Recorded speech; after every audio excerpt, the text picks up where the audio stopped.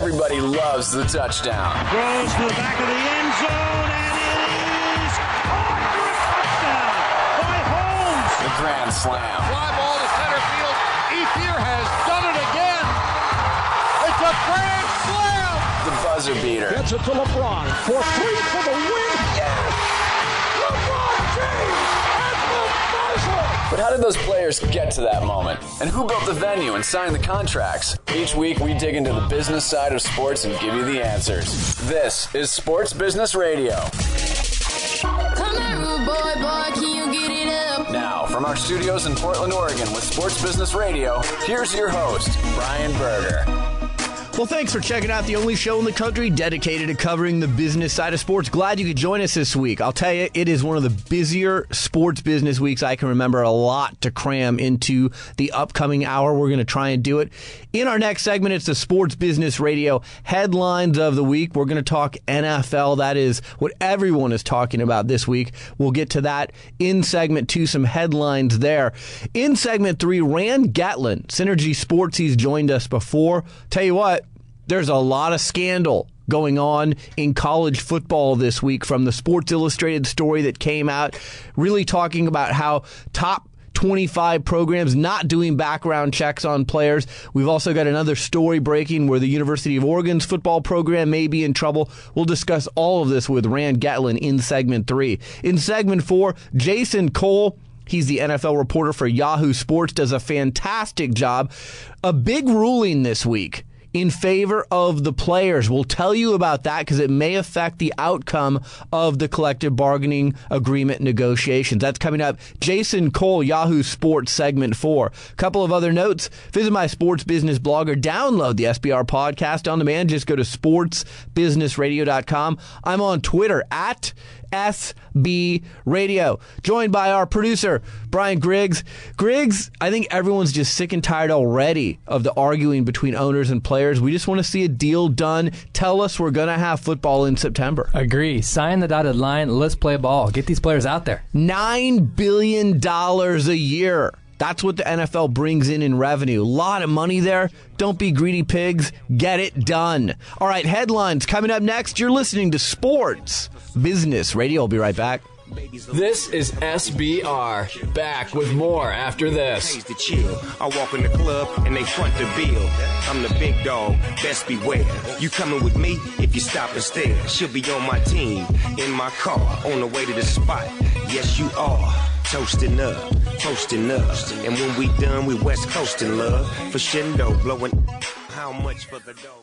Sports Business Radio talks to the people who call the shots in the world of sports. Brian Berger goes one-on-one with the biggest names. My guest is David Stern. He's the commissioner of the NBA. It is always a pleasure, Brian. Bill Hancock, he's the executive director of the Bowl Championship Series. I'm happy to be here. Thanks for having me. Dallas Mavericks owner Mark Cuban. Mark, thanks for joining me. My pleasure. My guest is Mickey Loomis. He's the executive vice president and general manager of the world champion New Orleans Saints. Pleasure to be with you guys. Mr. Allen, thanks for joining me. Thank you. My guest is Mark Emmert. He's the president of the NCAA. Oh, happy to join you. My pleasure. My guest is Eric Spoelstra. He's the head coach of the Miami Heat. Brian, appreciate it. Glad to be on the show. Mr. Nicholas, it's an honor to have you on Sports Business Radio. Thanks for joining us. My pleasure, Brian. Visit sportsbusinessradio.com And subscribe to our free iTunes podcast. Follow us on Facebook and Twitter, and stay connected to the business side of sports. Only with Sports Business Radio. It's time, baby. Special news bulletin. At Sports Business Radio, we're always on top of what's happening in the world of sports. And each week, we break down the stories you need to know about. This is Headlines. I want to be in the headlines. On Sports Business Radio. Sports Business Radio. Anything to be in the headlines. Headline number 1, the NFL and the NFL Players Association have mutually agreed to a 7-day extension of their talks toward a new collective bargaining agreement. This was decided on Friday after there was already a 24-hour extension.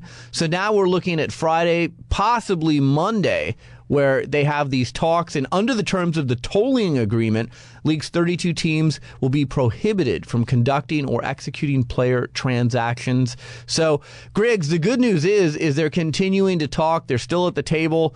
We're not in nuclear mode with decertification or lockout. So, you want to see them continue to stay at the table. Yeah, I'm encouraged by the extension because, like you said, they're talking, things are moving along. That's a good sign. I hope they do get it done by next Friday just so we can get this going and move on and get the season going.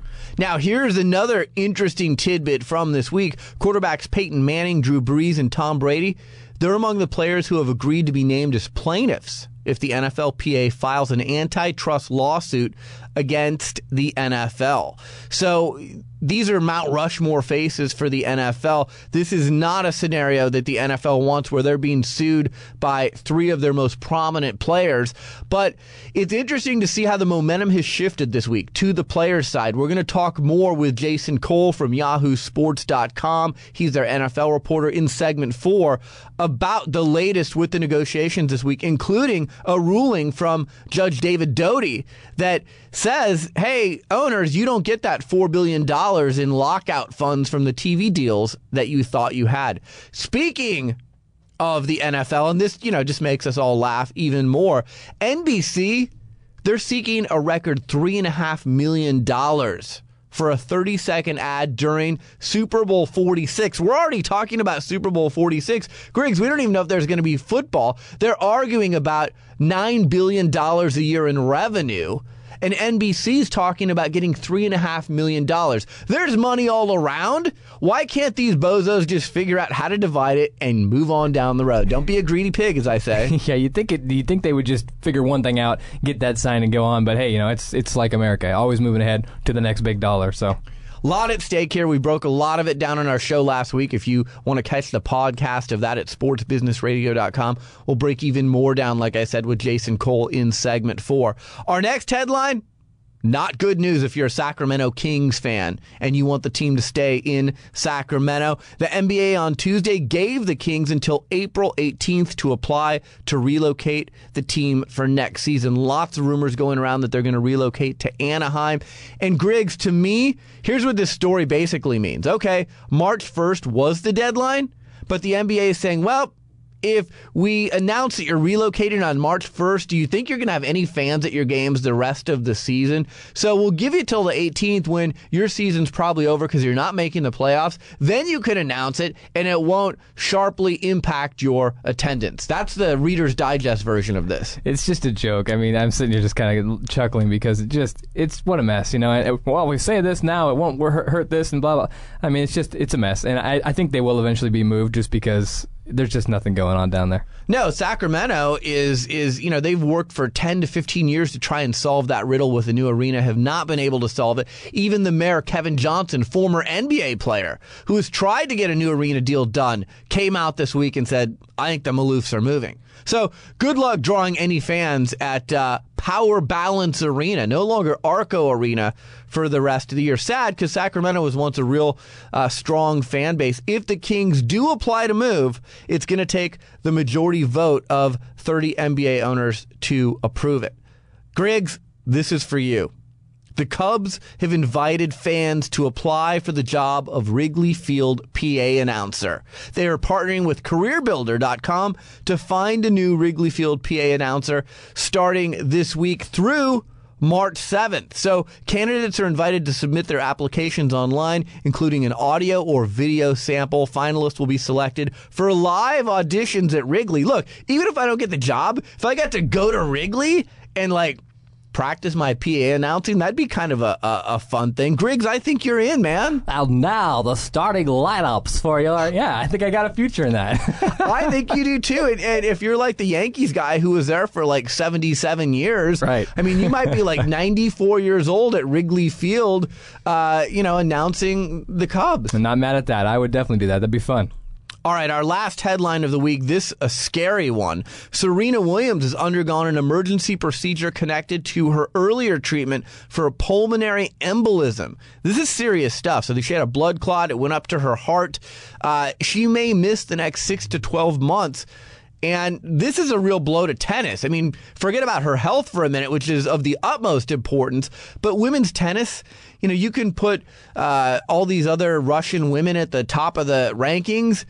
It's Venus and Serena. The common fan, those are household names. Without Venus and Serena playing regularly, women's tennis, and you've got Wimbledon coming up and the U.S. Open, people just don't care. Yeah, it's kind of like Tiger. When he's not playing, the ratings drop for the PGA, and that's going to be the same with tennis, because you're right. Those two drive that sport for women. Well, and she's only 29 years old, but she's won 13 Grand Slams, including the 2010 Australian Open and Wimbledon titles. All right, a jam-packed show the rest of the way. Rand Getlin coming up next. We're going to talk about some really negative stories that came out in college football this week. You're listening to Sports Business Radio. We'll be right back. You may think that I'm a zero, but hey, everyone you wanna be probably started off like me. You may say that I'm a freak show, I don't care, but hey, give it just a little time. I bet you're gonna change your mind. All of the dirt you've been throwing my way,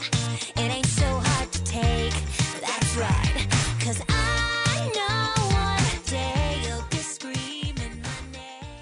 This is Brian Berger, host of Sports Business Radio. Every championship team has one thing in common: good coaching.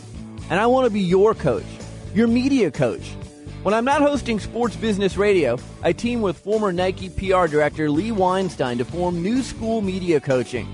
New School Media Coaching uses a fresh and interactive approach for educating our clients about dealing with today's media landscape. Whether you're an athlete, a coach, or a front office executive in the sports or business world, we'll prepare you for communications with the masses in today's social media world where everything is on the record. And just like any good coach, we'll help you practice your new skills, and we'll be there to provide constructive feedback every step of the way. With a combined 40 years of experience, we're veteran coaches, but we use a new school approach. For an overview and a list of our services, visit newschoolmediacoaching.wordpress.com or email me at brian@sportsbusinessradio.com. Back to Sports Business Radio with Brian Berger. My guest is Rand Getlin. He's a writer for Yahoo's ThePostGame.com, also the president of Synergy Sports. He's joined us on the show many times before. Lots going on in the world of college football this week. Rand, thanks for joining us. Brian, thanks for having me. Always great to be back. Interesting story. Sports Illustrated CBS this week, 6-month investigation, ran criminal background checks on top 25 programs. Of the 2,837 players that they studied, 7% had criminal records. Only 2 of the top 25 schools did background checks. Not a very flattering article and study done if you're the NCAA and the college football world. Yeah, absolutely. I mean, it's a troubling look at the problems inherent within college football. And, hopefully we'll get to delve into this. I know we have a short time, but there's so many surrounding issues that are not often looked at very carefully. Cultural influences, socioeconomic conditions, et cetera. And all of those kind of lead into the statistics. And as you looked at them, there were some pretty shocking things included in the story. But certainly, with or without explanation, it's something that is troubling to everyone who takes a look at it. I mean, you look at Pittsburgh, who tops the list, 22 players charged with a crime. Iowa, 18 players charged with a crime. Arkansas, 18. Boise State, this surprised me, 16. Penn State, 16. Joe Pa, what's going on there? I mean, how do you, in this day and age, recruit players and not do background checks? We see at the NFL level, the NBA level, when people are doing pre-draft studies and doing their homework. It's extensive, but they're not doing this on the college level. Is it really that we've come to the win at all cost? I don't care if you have a criminal background. If you can help me win games, that's all I care about. Well, Dave Wanstead came out today, the former coach of the University of Pittsburgh, and he had a statement where he said every player was evaluated and scrutinized. And we try to project whether they would become productive members of our football program as well as the university at large. And then they had 20-some-odd arrests. And he characterized them as an unfortunate stretch of incidents last summer. Well, the truth of the matter is Dave Wanstead is a guy who was very interested in winning. That's why he was in college athletics. And the end game for these guys is winning games. As we saw, he got the axe. Why? Because he didn't win enough games, and they thought that he should have been operating at a higher level, I suppose, in his position with what they were paying him. Well, that's the external market force that leads to some of these issues that you see. Coaches really do have to find an edge, and with the NCAA out there consistently attempting to level the playing field, the efficacy of which we can debate, at length, you certainly see coaches stepping over into the gray areas, and when you play on slippery slopes, sometimes you lose your footing and you slip all the way down. So in this study, of the 277 incidents uncovered, nearly 40% involve serious offenses, including 56 violent crimes such as assault and battery, domestic violence, aggravated assault. I mean, this isn't just, hey, I got into a barroom brawl with an unruly fan. This is serious stuff. All shocking, and it says there was about 40% of the 277 incidents they uncovered were serious offenses. Clearly something that makes you pause. That being said, I'm not sure that it's much higher than the university populace at large. I think there's been some writing on that. Not to defend these kids, but at the same time, you look at it and you say, these kids are supposed to be representatives of the institution. We hold them out to be idols, etc. When this kind of stuff happens, don't you think we owe it to our universities, especially if we're a public institution, to at the very, very least take a deep and thorough look into the backgrounds of the individuals that we're bringing into our school to wear our colors and represent our university? Do you think that's happening enough? I mean, you work closely with universities and athletic departments. Do you think they're taking a close enough look? The truth of the matter is I think what they're very interested in at most times is winning, period. And so things like this that should be done but are not necessary will never be done until they become compulsory. And that's kind of where we stand. One of the best ways to get people to do stuff sometimes is to shame them into doing it. A lot of people will stand in denial.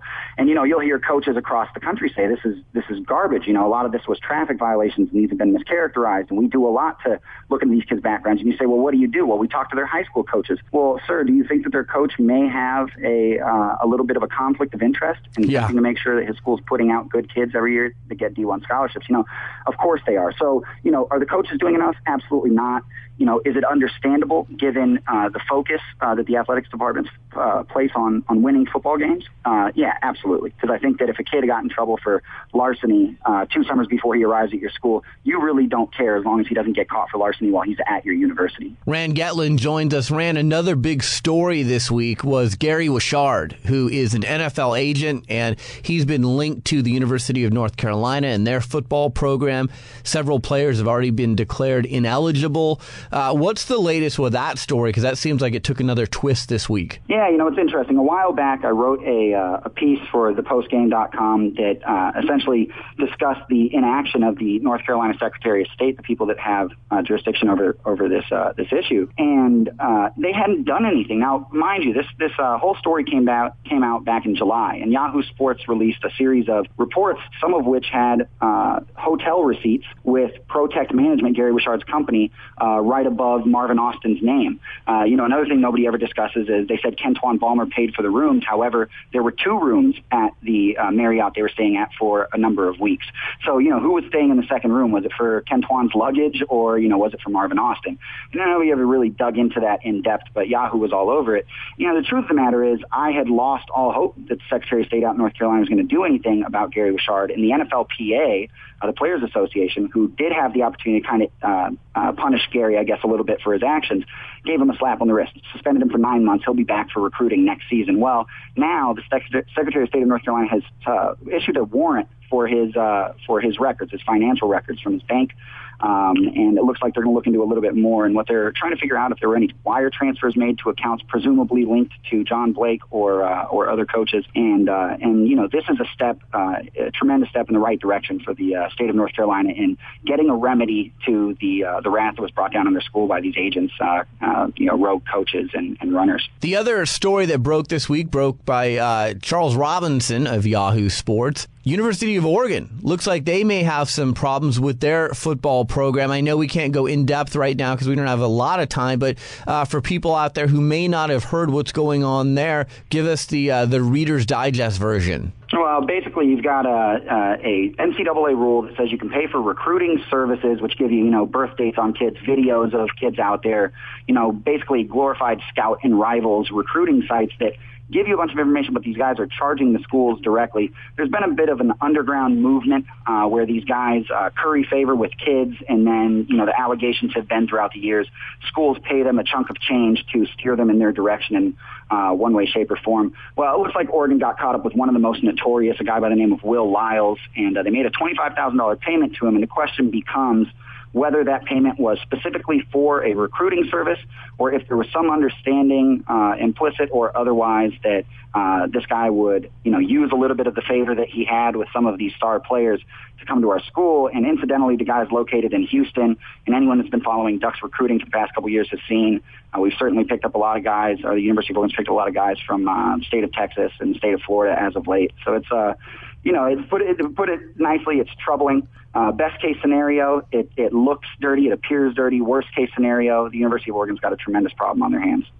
Well, just last question here, $25,000. So what do you get for that $25,000? Are you getting some DVDs? Are you getting a pamphlet? What are you getting for $25,000? That's a really great question. A lot of people have addressed it in the past 24 hours. Bruce Feldman said that there is a legitimate recruiting service out there, XOS, that charges $40,000, and you get a lot. But some of the other people who have sold services to Oregon in the past have made comments as of late, and they said, in essence, hey, if they charge $25,000, that's significantly more than we've ever charged, and that better be a hell of a recruiting service, because I can't imagine how such an exorbitant price could be justified. I will step out there and just posit that it is probably far from likely, especially given Yahoo's track record with these kinds of stories, that it is all over and done with. But we'll see how it unfolds. It'll certainly be interesting to look at over the coming days, and it'll be a good question to have answered. What does $25,000 buy? And the NCAA is going to compel Oregon to illustrate to them exactly what that was. We have so much that we need to cover that we will cover with you in future shows. Rand Getlin, he's a writer for Yahoo's ThePostgame.com, also the president of Synergy Sports. Rand, thanks for joining us on Sports Business Radio. Brian, thank you. Talk to you soon. Thank you. Coming up next, Jason Cole from YahooSports.com. He's our NFL reporter. We're going to go behind the scenes with the latest with the NFL and the NFL Players Association, their negotiations. You're listening to Sports Business Radio. I'll be right back. Stay in touch with SBR on Twitter, twitter.com/SB Radio.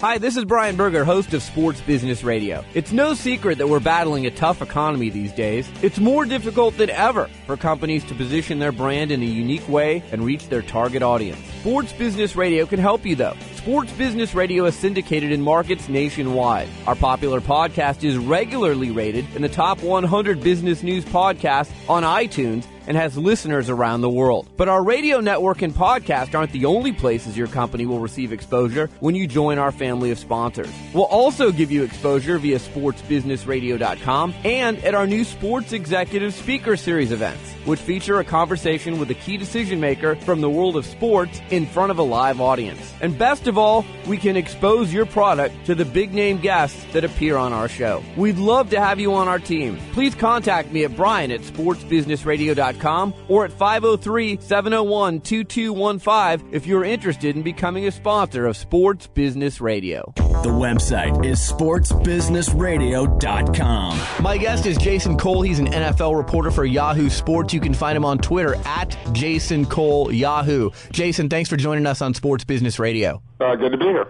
So, a little bit of breaking news at the time we taped this. The NFL and the NFL Players Association have mutually agreed to a 7-day extension of their talks. Obviously, this is a good sign. Do you feel like they can get something done by a week from now? Well, actually, I would prefer if it was a shorter deadline because I think it would make them work faster and more furiously. And when this, late last night, I heard that it was a 10-day idea that the union had agreed to, but the NFL had to get in concert with. I thought, that's way too long. 7, I guess, is okay, but I'd rather have the pressure of the immediacy with it. I think that there is something to be said for sort of wearing down the hardline owners progressively as they look down the barrel at decertification, class action lawsuit that's going to feature the 3 of the biggest names in the NFL, an injunction, all these things that they're likely to lose on, frankly. So I think that some of those hardline owners will hopefully start to melt a little bit. I know that they already have, there's been some erosion on the NFL's, the owner side of this thing. So maybe another week will provide more of that. Well, another key factor in this happened this week. So the NFL's ability to lock out its players in the long term, big hit on Tuesday when U.S. District Court Judge David Doty ruled against the league and its owners over their ability to access $4 billion in lockout funds from the TV networks. Maybe you can explain to our audience how that impacts these talks. Well, it's huge because, look, the NFL owners had gone out of their way to take less money to get that lockout insurance, on the long-term value of those deals so that they could have money to pay some of their debt load over the short term, such as, with the new stadiums in New England and Dallas and certainly in New York, the one that the Jets and the Giants share. Those had a lot of private financing with very high interest rates that those owners are really, behind the eight ball in terms of paying that debt off. And they needed that money short term to make sure that it was taken care of. Take that away. Yeah, the NFL still has plenty of lockout funds. They talk a lot about how they've got $1 billion set aside to do this, but the reality is they wouldn't have gone to such lengths to move that money around and create that lockout insurance fund if it was not meaningful to them. The other thing I laugh at is it's like when people talk about this lockout fund for the owners, it's almost like this is the only money in the world that exists for them. These are multi-billionaires who have money, and sure, they may not want to tap into that money from their other sources of revenue, but it's not like they're going to go belly up the next day because they can't access those funds. So I just have thought that's a little bit interesting too. I think there's something to that, but the other thing is not all of these owners, have those kinds of deep pockets. Cincinnati they're worth $1 billion if you include the stadium and the team, but they really don't have that kind of liquid assets like, say, an Arthur Blank does. So there's a difference between some of these. The Rooneys are another one. They don't have the kind of liquid capital that we're talking about. Yeah, sure, can they go get loans? But again, we're talking about high interest rates, whereas this advance money would not be on interest rates. It would just take away from their future earnings on those TV deals. So, this was just another way for them to access money. I don't think it kills them in their ability to have a lockout, but I think it puts a crimp in what their plans were. We're joined by Jason Cole. He's an NFL reporter for Yahoo Sports. Find him on Twitter at Jason Cole Yahoo. Jason, a guy who has become maybe the central figure to this entire negotiation is U.S. District Court Judge David Doty, who ruled against the owners this week, as we just said. Seems like this could all be under his jurisdiction. If there is decertification, that might be in his courtroom, and I know that's something that scares many NFL owners. Scare would be a polite way of putting it. Terrify might be more accurate. They literally hate David Doty, and the league wants to be out of the Doty court so badly. Because they feel like he rules against them no matter what, even when it's nonsensical in their eyes. And of course, look, there's bias on both sides of this one. You talk to the player side of it, and they think that that David Doty is a fair and just man, and listen to the owner's side of it, and he is Darth Vader in this whole thing. And the actuality is, when you read the decisions, he probably leans a little bit more toward the player, but in the end of this, the rights in court protect the individuals, and that needs to be understood. Not a lot of these things, the sports is a very different business where the rights of a player are held for a much longer time, and this is not normal in business. You don't have a situation where people are drafted into their companies, okay, like this. They're able to peddle their wares to the highest bidder. Now, in this case, it's not necessarily a bad thing to be drafted by a sports team because there's a lot of money at the other end, but it is a short-term business. Let's talk about Doty. What is his history with the NFL? We're talking about how... We're talking 22 years. He was the judge in the Reggie White case and the Freeman McNeil case back in 1989.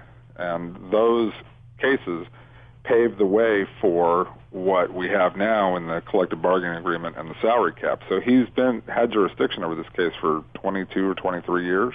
And meanwhile, just so everybody understands, during that 22 or 23 years, we've had labor peace. The last time you had any kind of labor dispute was 1987. And so you've had labor peace because of it, and the business has doubled, I think, twice in terms of value. I mean, it's gone from slightly under $2 billion to be worth more than $9 billion now. So it's not like his jurisdiction has killed them economically. Jason, a question I get all the time. What does it mean if the NFL Players Union decertifies? What happens then? Well, they go from being a union, which bargains as one unit, to being basically a trade association, which is a collection of individuals. And it allows for a class action lawsuit. It allows for, it basically makes it much more difficult for a business to lock you out. Because again, courts protect the rights of individuals much more, whereas with a union, those rights are oftentimes bargained away. The rights of the individuals are bargained away as they join that union so that they have greater protection. I mean, all the classic reasons that you have unions. But in this case, a trade association is almost a little bit more advantageous for the NFL players because of the restrictions that they deal with in terms of guaranteed contracts and the NFL's antitrust exemption. It works much more efficiently for them to not be a union. However, back in 92, when the collective bargaining agreement was finished, the NFL basically said, we would like you to be a union. We don't want you to be a trade association. Interesting. The thing that you talked about earlier in the interview and that came out this week is that Tom Brady, Peyton Manning, Drew Brees, these are all players, prominent players on the Mount Rushmore of the NFL, if you would, that could be filing lawsuits against the league. That's got to be a real embarrassment for the owners in the league if that happens. Well, this is interesting because back in the 80s, for people who have some faint memory of this, one of the ways that the league was able to undermine the union is that they created things like the quarterback club, and they were able to basically get the quarterbacks to splinter off away from the union and not really be part of the strike or part of the union itself in terms of managing the union. This is a complete 180 from that, where now you have, as you say, the three guys who are on the Mount Rushmore of the current NFL are putting their face and their names on a class action lawsuit that could really, could be part of a huge, years-long fight with the NFL if this ends up in court, and ultimately could be part of what keeps the NFL in the Doty court. So all these things are bad for the NFL. It's a risk for the players. Let me just say this: it's not popular to put yourself on a lawsuit. It doesn't really work out publicly very well for you. So the move that Peyton Manning has taken and Drew Brees and Tom Brady is, there's risk associated with it, and you have to commend them for being willing to be there and put their name on it and to basically lead the union, because many of the other players in the union, or if it's a trade association, follow suit with what the quarterbacks do. Jason, what I've thought about often in the last few months, not only with the NFL, but the NBA, just at a fundamental level. I used to work for the Portland Trailblazers, so, around the NBA a lot. NBA's got the NBA Cares program. The NFL, they have the United Way. They have all here's what we're doing in the community. They build up the brand of their players. And by going through this exercise, they're tearing down that brand. They're hurting their own product on the basic level. And I just think if they come out of this, and they will at some point, you've done irreparable damage to your brand in the short term at least. Yeah, and this really comes at a time where, look, the NFL couldn't be more of a juggernaut. To stop any of that forward motion, most people in business would say that's a drastic mistake. Now, the owners say, the numbers aren't working for us long term. We have to guard against it. I understand all of that. But if you're going to say that to the union, you've got to come up with a different kind of a solution with the union, rather than just say we need $2 billion off the top, rather than $1 billion off the top. I mean, when you come in with that drastic kind of scorched earth approach to these negotiations, and it's our way or nothing. There's no way that the other side can agree to it. So when you get into the whole idea of negotiation, which Sun Tzu called the art of war. I mean, now the art of a great the way a great negotiation goes, usually it ends with both sides claiming victory, that there's something that they win on.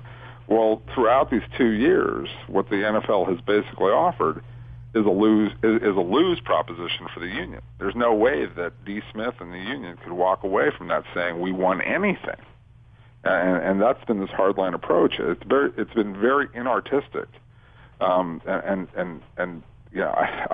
flabbergasted with the sort of one-sided nature that the ownership has put forward, where they could have, if they had been more artful with this, maybe they could have had a resolution that would work for them by now.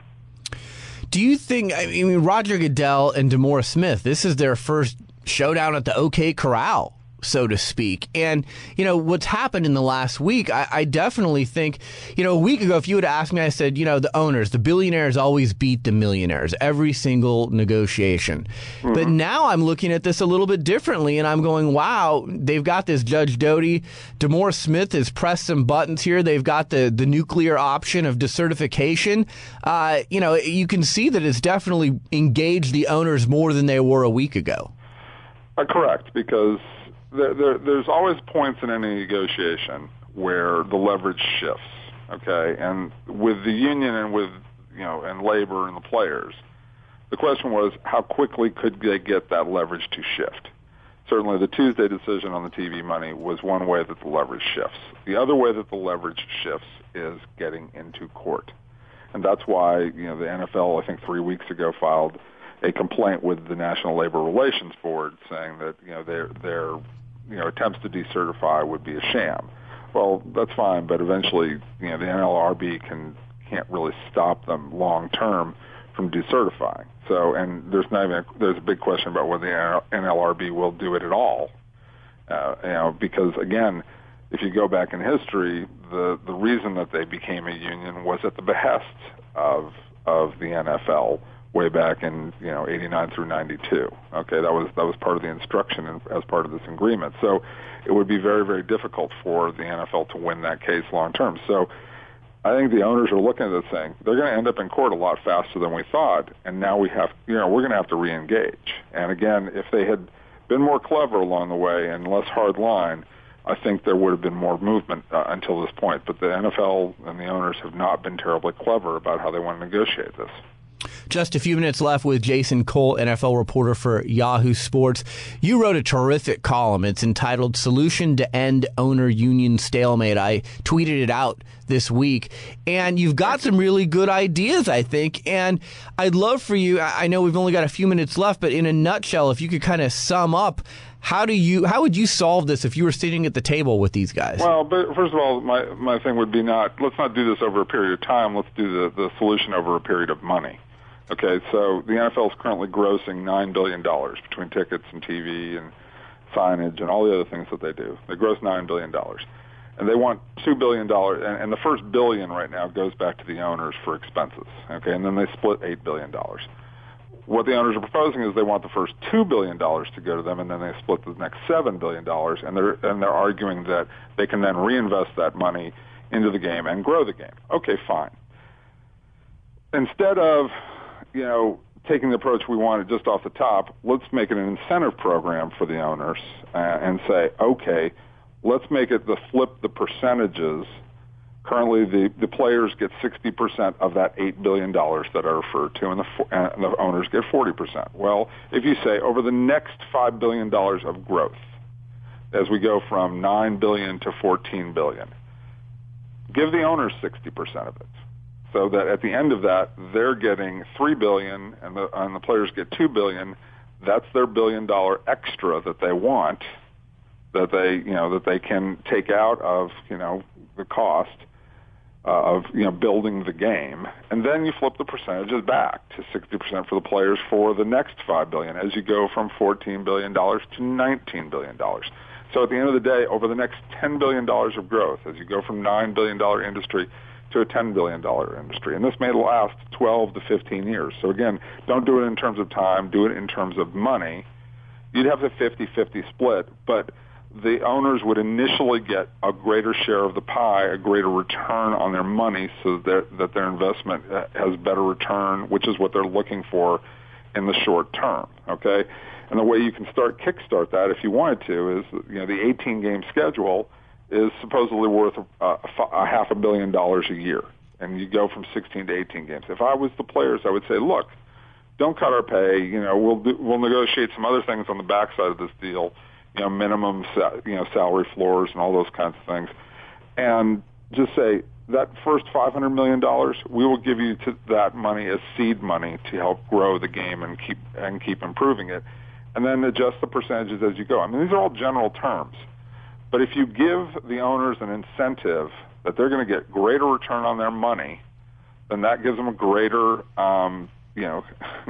greater incentive to grow the game, and that can be your solution rather than the scorched earth approach of you got to give us $1 billion off the top, or all hell will rain loose, all hell will rain down. I mean, we've got to come up with more creative solutions. Well, and the thing is, Jason, if you look at the growth pattern of the NFL, you can almost promise. I mean, we've been in a terrible economy in this country in the last few years. The NFL has continued to grow despite a bad economy. So you can almost project that it's going to grow a certain amount. So those revenues are going to be coming in, right? Look, the NFL currently, and I'm not saying this is going to go on forever, because baseball 30 years ago was a national pastime, and that has certainly changed. But nothing sells like organized violence, as the MMA has shown. All right? So if you've got the best product for organized violence, and that is team violence in football, you got a pretty good bet that you're going to be making more money here over the short term. And we're coming off the greatest ratings of all time, and they sold 100,000 tickets to the game, even if they screwed up 400 of them. All indicators are football is pretty much, recession-proof, as you have indicated. So make the bet. If you're the players and you're the owners, make the bet on future revenues rather than trying to get hung up on past revenues. No, I agree. Gosh, we could have this conversation for the next hour. I've really enjoyed it. Jason Cole, NFL reporter for Yahoo Sports. Find him on Twitter at Jason Cole Yahoo. Jason, thanks so much for joining us on Sports Business Radio. Anytime. Thank you. You're listening to Sports Business Radio. We'll be right back. Stay in the know at sportsbusinessradio.com. Podcasts, blogs, and more. SBR will be right back. If I wrote you a symphony, just to say how much you mean. Sports Business Radio talks to the people who call the shots in the world of sports. Brian Berger goes one-on-one with the biggest names. My guest is David Stern. He's the commissioner of the NBA. It is always a pleasure, Brian. Bill Hancock, he's the executive director of the Bowl Championship Series. I'm happy to be here. Thanks for having me. Dallas Mavericks owner Mark Cuban. Mark, thanks for joining me. My pleasure. My guest is Mickey Loomis. He's the executive vice president and general manager of the world champion New Orleans Saints. Pleasure to be with you guys. Mr. Allen, thanks for joining me. Thank you. My guest is Mark Emmert. He's the president of the NCAA. Oh, happy to join you. My pleasure. My guest is Eric Spoelstra. He's the head coach of the Miami Heat. Brian, appreciate it. Glad to be on the show. Mr. Nicholas, it's an honor to have you on Sports Business Radio. Thanks for joining us. My pleasure, Brian. Visit sportsbusinessradio.com And subscribe to our free iTunes podcast. Follow us on Facebook and Twitter, and stay connected to the business side of sports. Only with Sports Business Radio. This is Sports Business Radio. This is always a tough week for me. 21 years ago this week, I was courtside broadcasting with my Sports Business Radio co-founder Keith Foreman, Loyola Marymount basketball, and Hank Gathers, the star of that team. He had led the nation in scoring and rebounding, collapsed and died March 4th, 1990. So every year around this time, I'm reminded of that day. Also, lots of stuff in the media. Everyone remembers that team. They went on to the Great Eight. And I got to tell you, I was absolutely heartbroken when I learned this week that almost 21 years ago to the day, Wes Leonard, a high school star in Michigan, after making a game-winning shot in overtime, he collapsed and died. And, these heart things, oftentimes you don't know what's going on with your heart unless you've had 3D imaging done. And as in the case of Wes Leonard, they creep up on you and they happen, and you don't get that second chance to go in and get your heart scanned. You just die, and it's really a sad story, Griggs. Yeah, it's one of those heartbreakers, and this kid apparently was like the star, quarterback of the team, 6'3" athlete, promising future, over 1,000 points this season for the team, and made the winning shot that night he died. Which is really weird because, like, Hank Gathers, he had just made an unbelievable half-court alley-oop play. His friends and family were in town from Philadelphia. It's almost like these Shakespearean outings for Hank Gathers and Wes Leonard. And, I'm sure both love basketball. I know Hank adored basketball, so if you're going to go out, that's the way he would have wanted to go out. But it's just such a tough thing to see, and it's such a public thing in front of all your friends and family and fans, and really, really sad. So our hearts go out to Wes Leonard and his family this week. A lot of thank yous on the show. Jason Cole from Yahoo Sports, fantastic NFL reporter. You got to read him, yahoosports.com. Rand Getlin, thepostgame.com. Our show staff, Brian Griggs, Josh Blank, Jared Melzer, Patrick O'Neill, Darren Peck, Ron Barr, James Harrison, Doug Zanger. A podcast reminder, you can catch our show on demand via podcast every week. Click on the iTunes icon on the front page of sportsbusinessradio.com to have our show podcast downloaded to your iTunes every week. We'd really appreciate it if you post a review of our podcast on iTunes. Follow me on Twitter at SB Radio. For Brian Griggs, I'm Brian Berger. Have a great week. We'll talk to you next week right here on Sports Business Radio.